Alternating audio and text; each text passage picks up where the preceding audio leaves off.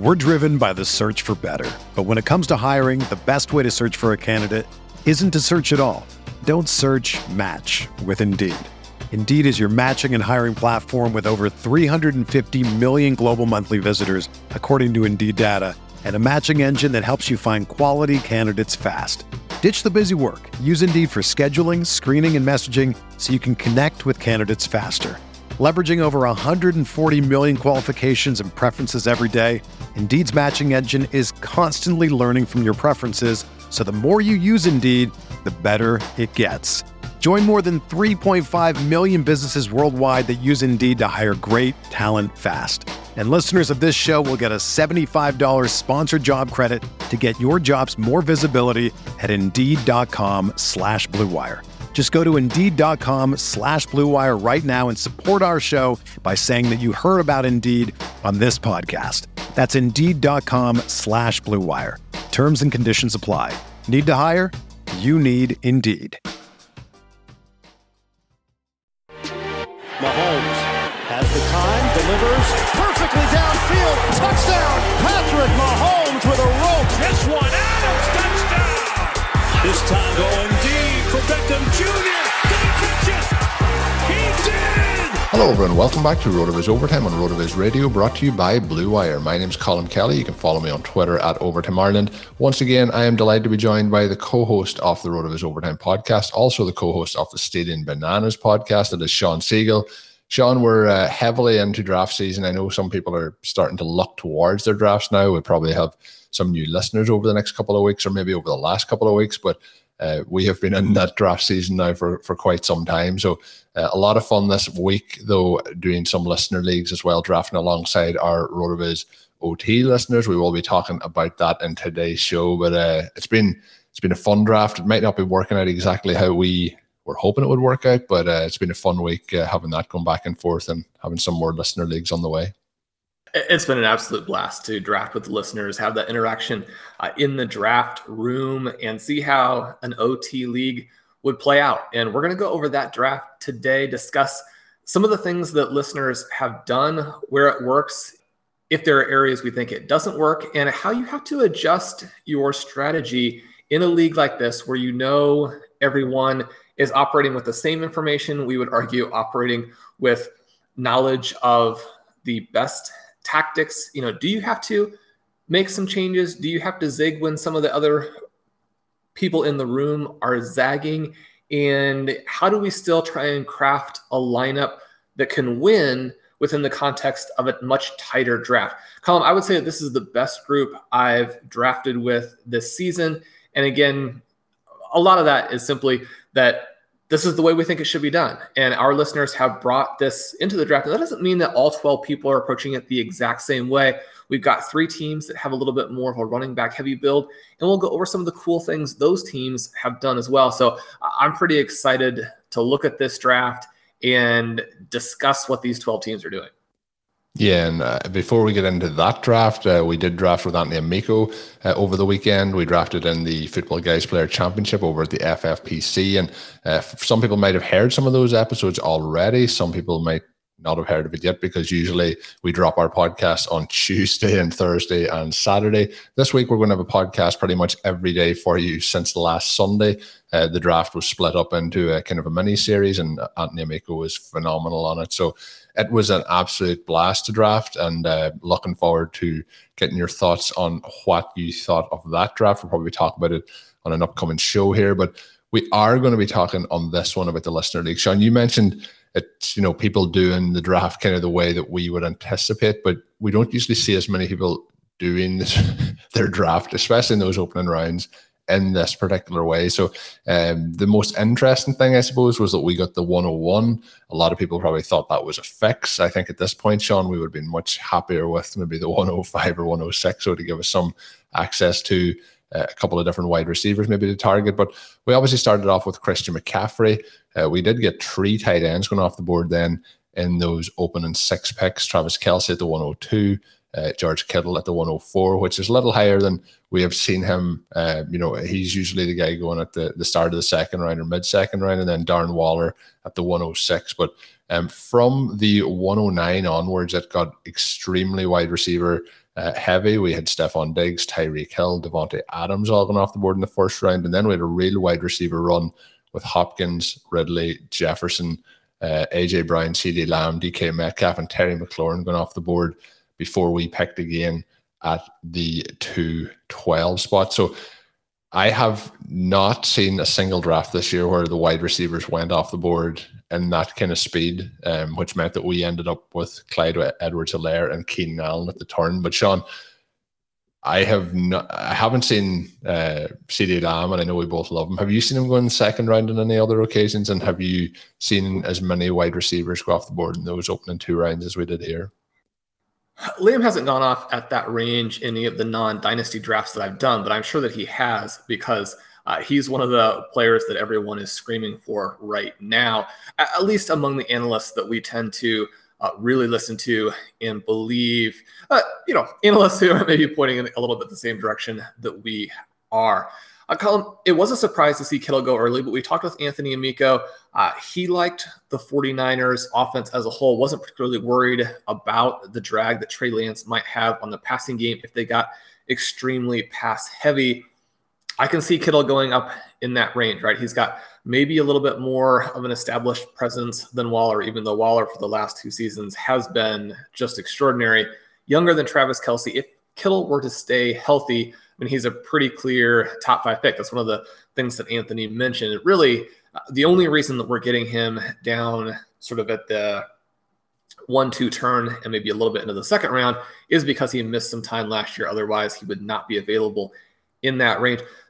The only surprise I think I had here in the first 2 rounds was to not have a receiver go until Diggs went at 9, Hill then at 10.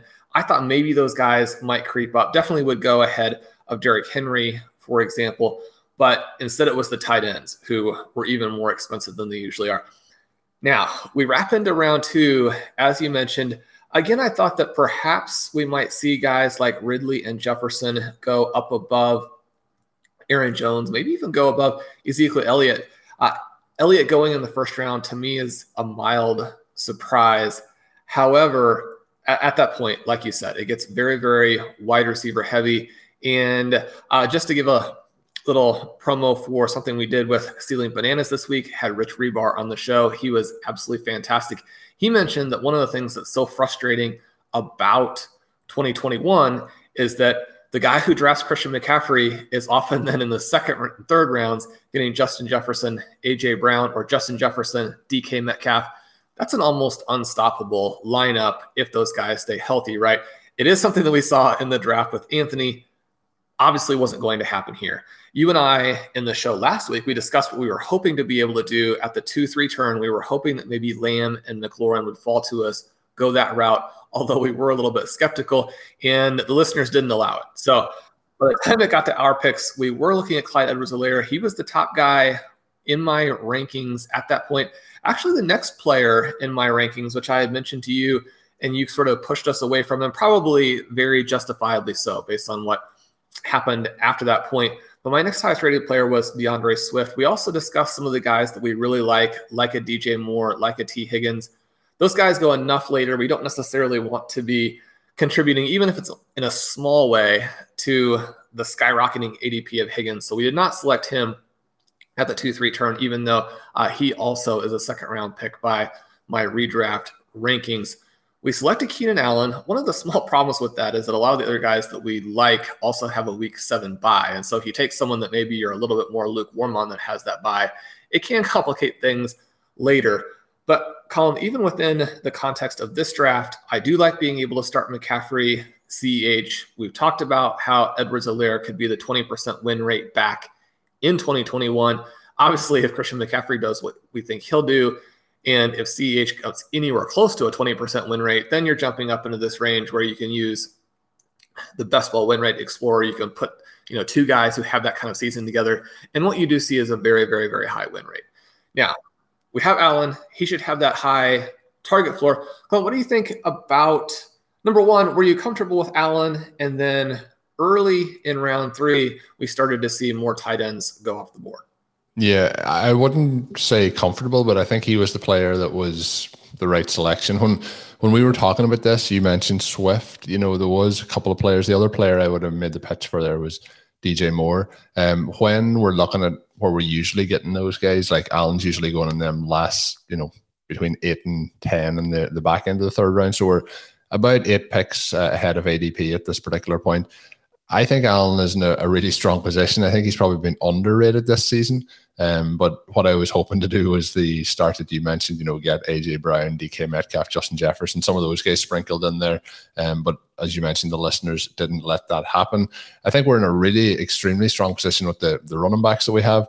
And I think then we had to go Keenan Allen. The reason that I went against Swift was, as the draft was developing, I just thought that if we didn't take a wide receiver there, we get into a situation where we're really starting to lose out on what our wide receiver core is going to look like. And I think that's probably helped us a little bit then, just to have the anchor of Keenan Allen at the wide receiver position. So the tight ends that you mentioned that started to go off the board was Mark Andrews, and then we had TJ Hawkinson at the 305, then Kyle Pitts at the 309. So the tight end position, then the value really started to get pushed up. What we started to see was wide receivers go earlier and tight ends go earlier kind of than normal. And what happened with that was, when we got back then to our pick in the 4th round with the options that were available, we did end up leaning to the tight end. But I have to say, I posted it on Twitter. For anyone that hasn't seen this draft board, you need to go and check it out.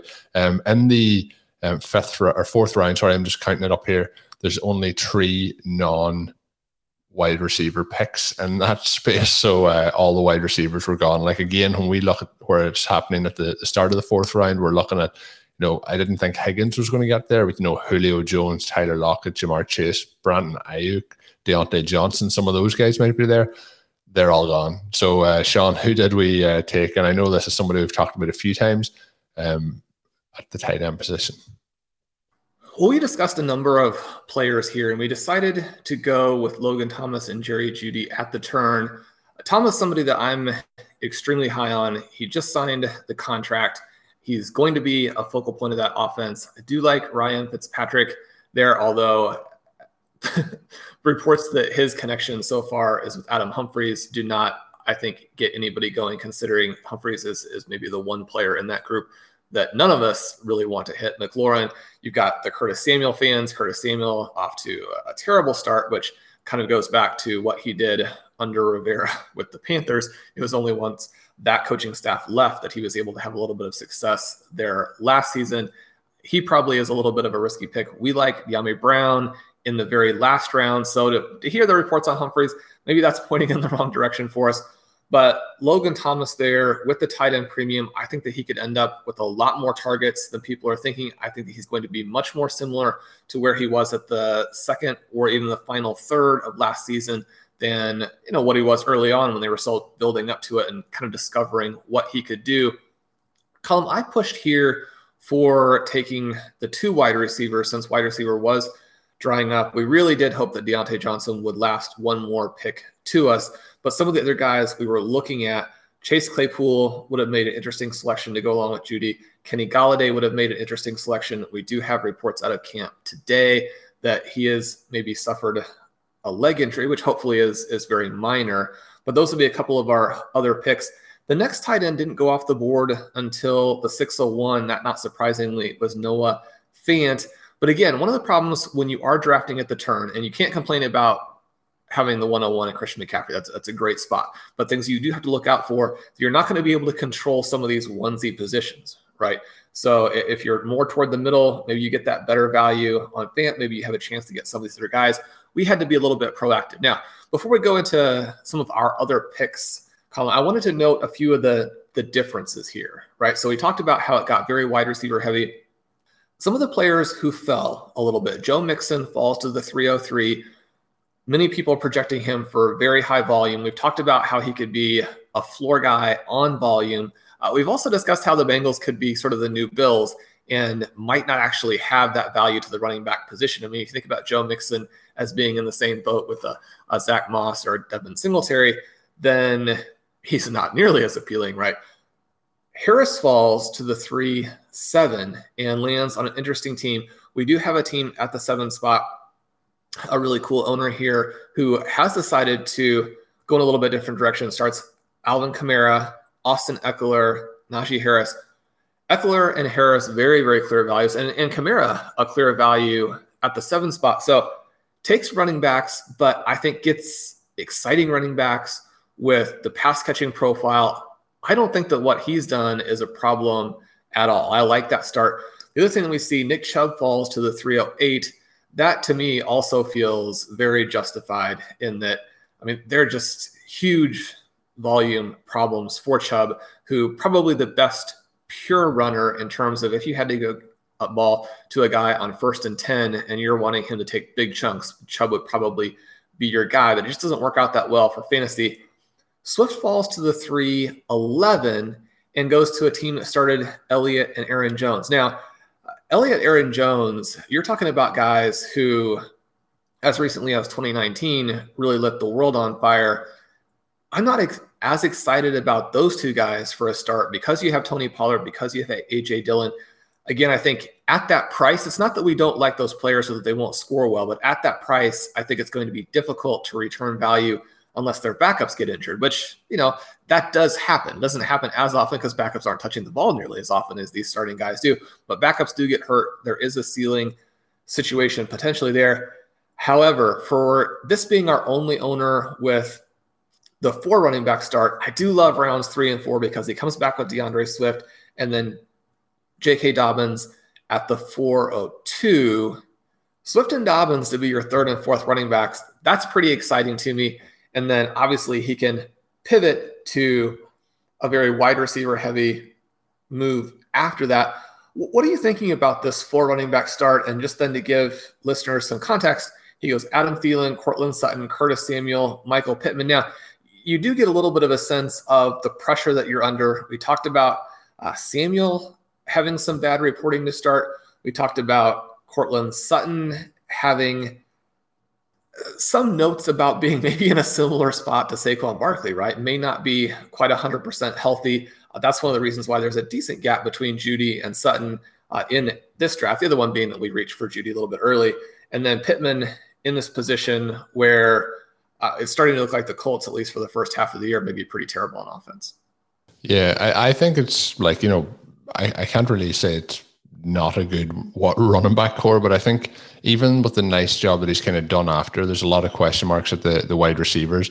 The way I tend to look at these is if I go back now in hindsight and look at how this roster has started, in round 1, he took Elliott, he could have took Devontae Adams, and in round 2, then he could have took Hopkins or Ridley. I think if you start like Adams Hopkins or Adams Ridley, and then you have a situation where you have Swift and Dobbins, and then you move into Adam Thielen, I think it would be a much stronger overall roster. So I just think with that overall build, it could have been much stronger. I know we're not big fans of Elliott heading into this season. He's the pick that I would look to definitely change. Even if you had Jones, Swift, and Dobbins, I think if you mix that in with Devontae Adams would make a big difference there with the overall build. And it does, like in this draft, I know we're talking, Sean, normally about like that 7 or 8 through kind of 11 range for the wide receiver and can be quite dicey this year. But when the draft has gone like it has here, when it got to the Thielen pick, if Thielen doesn't get his touchdowns this year, it's going to be a disappointing season if you're drafting him, in that 6th round. I think then we get into the question marks around Sutton, who I like, but the injuries don't seem to have cleared up just yet. And then Samuel, who you mentioned. So you're getting into a situation then where Michael Pittman is the 4th wide receiver on your team and the depth isn't really going to be there. So I just think if he had gone wide receiver in those opening 2 rounds, he would be in a much stronger position. Vice versa, if you like Elliott and Jones over Swift and Dobbins, he could have had the pick of Kupp and Woods, who team 12 took, and then he would have had an option to get T. Higgins or Chris Godwin then in the 4th round. And again, I think that puts you into a much stronger overall roster construction at that point. So we're looking at some of these other builds as well. And we mentioned that we have, not surprisingly, several 0 RB teams. Out of the 2nd spot, we have Kelsey, McLaurin, Andrews, Deontay Johnson for the first 4. Then in round 5, the 2 backs who go sort of at or above ADP in this draft. Again, not surprisingly, Travis Etienne and Javonte Williams. We really like the chances for both of those guys to be impact players. Maybe even like it a little bit better in regular redraft, where you can maybe wait a little bit on these guys. until they're having the big impacts, but also very much like them for best ball. So Williams in 5, but then goes back and gets Will Fuller, Michael Gallup, Trey Lance as the first QB. Might have to wait a little bit on Lance, but if you make the right picks later and have the right 3 QB build, then Lance gives you absurd upside. And then McCole Hardman in the 9th. And so we have only the one running back there and a running back we really like. Out of the 4 spot, we have Kittle, Lamb, Allen Robinson, Evans, Odell Beckham, Mike Williams, a guy that we're high on and we'll talk about in a show later this week, a player who very definitely seems to be a riser kind of this month in fantasy, Russell Wilson, Jalen Waddle, Rashad Bateman, and then Gerald Everett in the 10th. No running backs through 10, so was able to get a little bit further than we were able to get with Anthony Amico the other day. We look at the 6th spot, and we have Waller, Justin Jefferson, DJ Moore, Jamar Chase. I mean, that may be the all-time dream lineup, especially when in round 5 you go with Patrick Mahomes, Tyler Boyd, Brandon Cooks. Finally, then in round 8, a little bit of a spoiler for where some of these running backs went to, Josh Jacobs. I think Josh Jacobs is a little bit undervalued, at least in relationship to other running backs. I'm not buying Kenyon Drake at all. It'll be interesting to see how well that statement ages. But then Rondell Moore, a guy who we've been so high on that Blair and I voted for him as the number 6 rookie in this class when we put together our RotoViz rookie guide. And then Marvin Jones in the 10th. So only the one running back, but you could argue an anchor running back in round 8 with Josh Jacobs. We do have another team with only one running back through 9. That team out of the 9th spot, again, a dream start. Stephon Diggs, DeAndre Hopkins goes for the big Hail Mary with Kyle Pitts in round 3, comes back with Chris Godwin, a 4-round dream start there. Gets Darrell Henderson. The Rams talking a lot about committee, even with Henderson, but he should have a chance to score a lot of points within that committee. Then Robbie Anderson, Tyler Higbee, Michael Thomas, Tom Brady, and then Trey Sermon in the 10th. And Sermon's someone we actually like all right at his ADP that's around in the 6th round. So Colin, you can see some of the teams that zero RB owners were able to build. One of the things that I want to talk about is this idea that wide receiver heavy works in all contexts. Running back heavy only works when the rest of the draft sort of conspires inadvertently to give you bad prices on the players and bad prices on running backs. Hey, RotoViz radio listener, this is Curtis Patrick from the Dynasty Command Center podcast, and I've got a special deal for you today. Go to rotoviz.com, click the subscribe button, put the 12-month subscription in your cart, and use promo code RVRadio2021. That's RVRadio2021, and you're going to save 10%. Taking advantage of this deal, getting your hands on what's included in the package is the best way to enhance your performance this year. So go to rotoviz.com and subscribe now.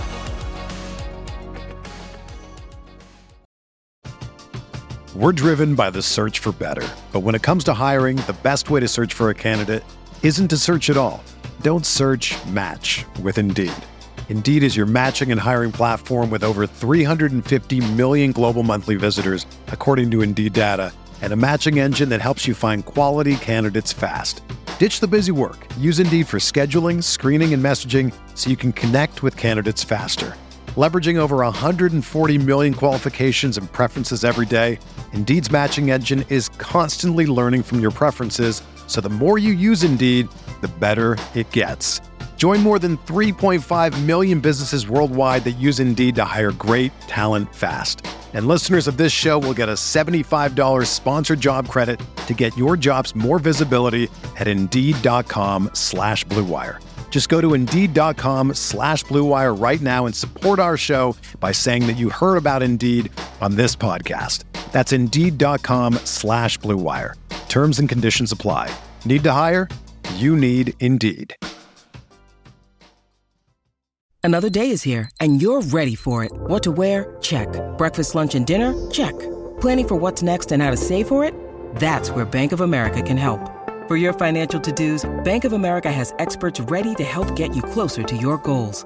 Get started at one of our local financial centers or 24/7 in our mobile banking app. Find a location near you at bankofamerica.com/talktous. What would you like the power to do? Mobile banking requires downloading the app and is only available for select devices. Message and data rates may apply. Bank of America NA, member FDIC. Colin, we want to talk about some of our other picks and how, with a draft that was this wide receiver heavy, some of the moves we had to make to try and get value and also to try and maintain structure. But I wanted to kind of go over this idea that wide receiver heavy is always successful or always gives you a good chance to win regardless of how other drafters perform, whereas running back only performs well if the rest of the draft kind of conspires to give you good prices on the rest of the players. So one of the things that we've seen here is that running backs are less expensive. They fall in the draft. This works out very well for teams who have waited on running back because they get these crazy values later on. We know that wide receiver heavy works when drafters are prioritizing running back. One of the things that we see here is that wide receiver heavy also works and is in fact very important when drafters are prioritizing wide receiver. But there maybe does get to a point in the draft where we have to make some interesting decisions. One of the things that you hear all the time about the inflation of running back prices, and one of the things that we've seen, even though that so many people now understand the running back dead zone, is there's actually been even more inflation of the top running backs, the running back 1 tier, the running back 2 tier than there was in the past. People have pulled them up out of the dead zone, but they're still drafting running backs with the profiles of dead zone runners, right? That doesn't happen in this draft. The running backs fall and fall and fall. But what I want to do is kind of compare what happened as we got deeper into the draft and see if that created some real value at the running back position, and then whether or not it made sense to draft running backs anyway. So one of the things we can do, we can pull up the Win the Flex tool. We talk all the time about how it's just very obvious that if you want to draft points and you want to create lineups that give you the most exposure to scoring, allow you to win the flex, allow you to have both a high floor and a high ceiling. If you're interested in this high floor, high ceiling concept for Zero RB, Ben and I discussed it at length during the Zero RB series on Stealing Bananas. But Colin, in this draft, the running backs fell and fell. Wide receivers were so valuable that there was, I don't want to say panic buying, because I think that drafters very clearly made choices based on what they felt like they would need to do and who would fall later. We can use the Win the Flex tool to give approximate scoring levels based on where these guys are going in average drafts. And so we look at round 5, we see Judy projected at 159, Javonte Williams, who went 1 pick later, also at 159, Galladay 171, Darrell Henderson 149. So in that round 5 range, I pulled out 4 guys just to give a little bit of a sense. That's fairly balanced. We go to round 6, and round 6 is all wide receiver. And just to give a few points of reference, Juju at 164, Tyler Boyd at 154, Shenault at 148, Mike Williams at 143. But then we go into round 7, and we do see some running backs drafted. And those running backs in round 7 are now at a range where, because they've fallen so far, the point levels are pretty good for the drafters who got them. So we have David Montgomery up at 180, Chris Carson at 176, Myles Gaskin at 156. You compare that to the wide receiver who went kind of in the same range at Brandon Cooks, 137. We're starting to look at a 20, 30, 40 point gap there to where you really might prefer the running back. Look at round 8.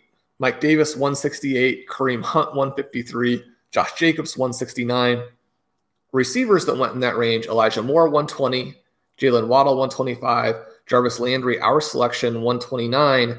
Again, giving a little bit of a sense of now there's actually a big point gap between running back and wide receiver in terms of projections. You have to feel very confident in your guy if you're going to select the wide receiver at that range. Round 9, we have Ruggs at 118. Again, that was our pick. Hardman, 127. You drop into round 10 and you see some of these running backs. You have Chase Edmonds at 147, Trey Sermon at 144, Zach Moss at 130, Michael Carter at 141.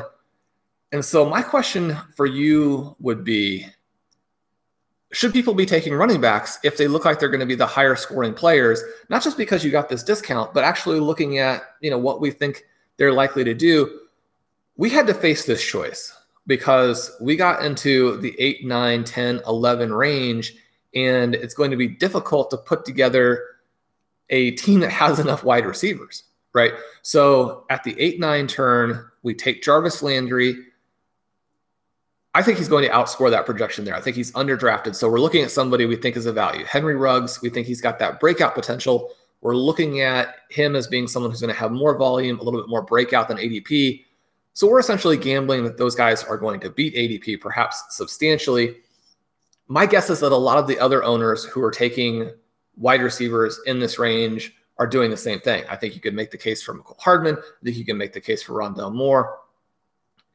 Sliding back around in round 10, you got guys like Michael Pittman, Cole Beasley, Corey Davis, Mario Jones, Nelson Aguilar, Darnell Mooney. Now, you like Mooney. Mooney has a path to a breakout also.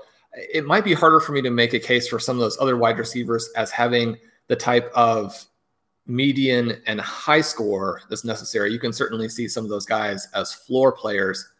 And then with plenty of really good running back options still available, we selected Gabriel Davis with the first pick in round 11. Emmanuel Sanders, who some reports have suggested is going to operate ahead of him, is going to have more volume, was the next pick.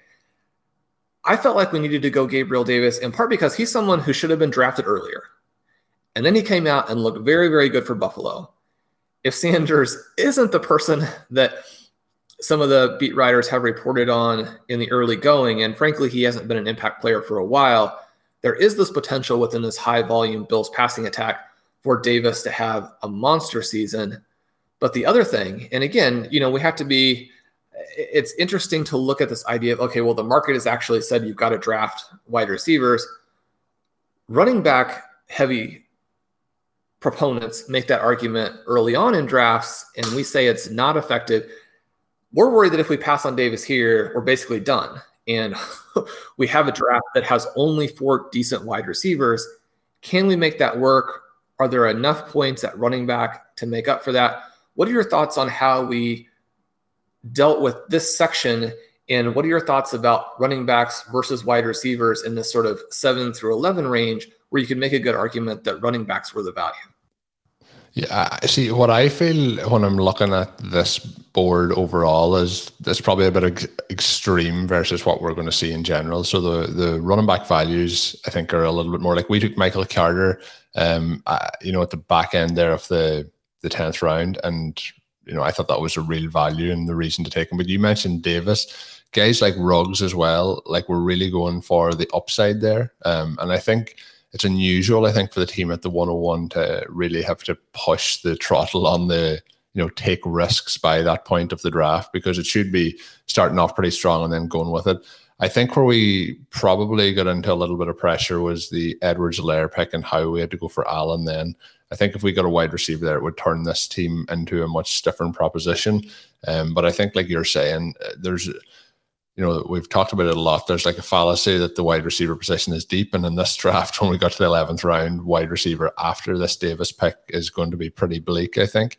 So I think we had to make that pick. And I think as well, when we go back to the Keenan Allen pick, I think probably the value pick at that point may have been, you mentioned Swift, Nick Chubb was still there, although we're not going to get the PPR work, but we were in a position where we had to get a wide receiver on the board. So I do think that when we're drafting, there's a clear value that starts to come in those rounds that we were looking at there, kind of that 8, 9, 10 range where a running back starts to become a little bit more valuable.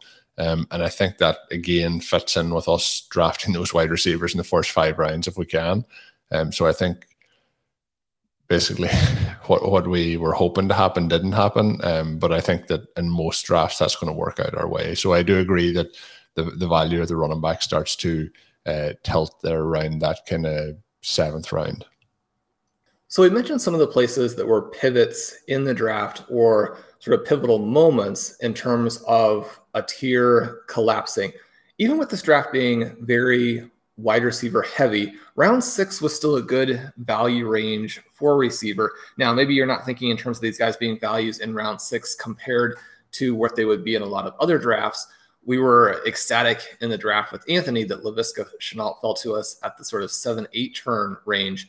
But the middle of round 6 was very dynamic with wide receivers. In consecutive order, you have Juju, Robbie Anderson, Devontae Smith, who hopefully is going to have a very mild issue with his knee injury, DJ Chark, Tyler Boyd, Shenault, Mike Williams, Debo, Will Fuller going off, all in a range. No running backs selected in round 6. Unfortunately, Will Fuller was the last of that group, one pick before we got to our selections at the 6-7 turn. Michael Gallup, kind of interesting. Brandon Cooks, someone who could have, a 35% target share and maybe still not be a valuable player. We felt like there was a massive tier break, one pick before our selection. Colin, what did we do then to try and address this and still get good value out of this range and make sure that structurally we're on pace to accomplish what we want to address the onesie positions in a way that sets us up for a high win rate based on what we know from the Roster Construction Explorer, what we know from playing some of these other leagues? Yeah, well, we were very upset for a little while, and then we tried to make our decision after that. But I think what we had to really do, Sean, in this was to try and take advantage of the onesie positions like you mentioned and trying to get that upside at other positions. So Dak Prescott was the pick at that point. We've talked throughout the offseason, our thoughts on that kind of, I guess we'll say 5 players together, but it's usually Mahomes and then the 4 quarterbacks after that, and Allen, Jackson, Murray, and Dak Prescott. So he was the option there. And then obviously we took Logan Thomas in the 4th round to try and build on that and to give us maybe a little bit of an advantage at that position. We did go with Dallas Goedert then in the 701 pick. So it was a case of, I felt this with the Keenan Allen pick outside of DJ Moore would have been my second option. I felt it with the Thomas pick as well. And I felt it with the Prescott pick was if we didn't pick them at that spot, by the time those options come back around to us, they're well and truly gone. But there was tier breaks after that to the next person at that position. So that was part of my thought process when we were talking back and forth as to who to go with. But was that kind of your process too, that there was tier breaks in those positions at that point, and we kind of needed to make sure that while we're probably stretching a little bit ahead of ADP in some of those cases, that we needed to get those players on the roster to try and counteract the advantages the other teams may have been getting for themselves. Exactly. And actually, these guys were very good ADP values. If we don't take a quarterback here, then we start to get into a situation where we're going to have to take a quarterback where the wide receiver value, it's obviously not better, or we just simply take the wide receiver at that spot outright, but a better value to ADP. And then with Goddard, you get that second tight end, which gives you a ton of flexibility in this tight end premium format. Prescott has an ADP at the end of round 5, along with the rest of that group that you mentioned. That group did go in the middle of round 5. So getting him at the end of round 6 is a good value for us and redeems a little bit this situation where we weren't able to take a receiver. Goddard has an ADP in the final third of round 6. So we have a 4 to 5 pick discount on him. It's a small discount, but every little bit adds up, especially at a position that generally speaking was going to go ahead of ADP in terms of the way this draft functions. So to be able to get some small values there in such a sophisticated draft room, I think was maybe the only thing that was able to sort of save us from the fact that we weren't able to get wide receivers. The other thing, if you put this build that we have into the RCE, you come out with results that are still impressive for us, again, even with what our other drafters are doing. So, we have essentially a 15% win rate, 81% top 6 percentage, a top 2 percentile that's well above average. So that doesn't mean that we'll necessarily have it, but when you have the advantage of being able to get the 101, then structurally you want to make sure you don't blow that. I feel like we've been solid from a structural perspective. And even though the listeners know who we want, we've still been able to arguably get some of our guys. So our draft through 11, McCaffrey, Edwards-Helaire, Keenan Allen, Logan Thomas, Jerry Jeudy, Dak Prescott, Dallas Goedert, Jarvis Landry, Henry Ruggs, Michael Carter, and Gabriel Davis. There are some interesting running backs still on the board, and we'll see who comes back around. Ronald Jones, James Conner, Tony Pollard, James Robinson, who is one of our favorite players, but again, we have a hard time seeing where his scoring is going to come from. So possibly some of those guys will wrap back around. Possibly this is the range where they all get wiped out. I wouldn't be surprised if we have a very heavy running back run in these couple of rounds here. Colin, this draft has been awesome. We're going to do more listener leagues. What do listeners need to do in order to set themselves up to play with these guys, to play with us, to be involved in the RVOT fall of drafting? Yeah, I was going to say all those guys that you just named out at the running back position are guaranteed to be off the board now by the time, because this podcast is probably going to come out and be listened to by everyone in the league before it gets back to us in the 12th round. So maybe I should edit that part out for strategy purposes. But if you want to play along in the leagues against myself and Sean, we have a second one that we just kickstarted today. So it is filled. We have a third one that's almost filled. We will see. The third one might be the final one we do fill, because the plan is then to give everyone in those leagues an opportunity for a live draft against me and Sean, which would then be turned into a podcast here for RotoViz OT. So looking forward to that. We have, I think it's like 5 slots left in that third league. So if you are interested, do reach out. Let me know that you want to play along, and we'll get that set up. It is a $35 best ball slow draft on the FFPC for the listener leagues, and then we'll try and get that one live one set up. So just send it my way at Overtime Ireland, or email over to overtimeireland@gmail.com. But Sean, that is going to bring us towards the end of today's show. We will have those draft shows with Anthony Amico coming out throughout the week, and then we will also have our regular OT content coming out this week as well. So plenty of stuff coming your way. As always, you can get yourself a 10% discount to RotoViz NFL Pass and get all the content up on the website. All you have to do is add the code RVRadio2021 at checkout, or go to rotoviz.com/podcast for more information. That is going to do it for today's edition of the show. Make sure you're checking out those draft podcasts with Anthony Amico and ourselves. Hopefully you've enjoyed today's one. Drop us a written review on your favorite podcast app. My name is Colin Kelly. You can follow me on Twitter at Overtime Ireland, and Sean Siegel is the co-host here of the RotoViz OT podcast. Make sure you're checking out his work up on rotoviz.com. And until we're back with another show, have a good one. Thank you for listening to Overtime on RotoViz Radio. Please rate and review the RotoViz Radio podcast on iTunes or your favorite podcast app. You can contact us via email at rotovizradio@gmail.com. Follow us on Twitter at RotoViz Radio. And remember, you can always support the pod by subscribing to RotoViz with a discount through the RotoViz Radio homepage, rotoviz.com/podcast.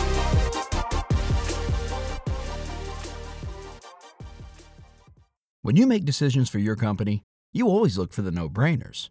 And if you have a lot of mailing and shipping to do, Stamps.com is the ultimate no-brainer. It streamlines your process to make your business more efficient, which makes you less busy. Mail checks, invoices, legal documents, books, and everything you need to keep your business running with Stamps.com. Seamlessly connect with every major marketplace and shopping cart if you sell online. Schedule package pickups through the dashboard and automatically see your cheapest and fastest shipping options from different carriers, with rates up to 89% off USPS and UPS rates. And with the Stamps.com mobile app, you can take care of mailing and shipping wherever you are, even on the go. Make the same no-brainer decision as over 1 million other business decision makers with Stamps.com. Sign up at Stamps.com with code PROGRAM for a special offer that includes a 4-week trial, plus free postage and a free digital scale. No long-term commitments or contracts. That's Stamps.com, code PROGRAM.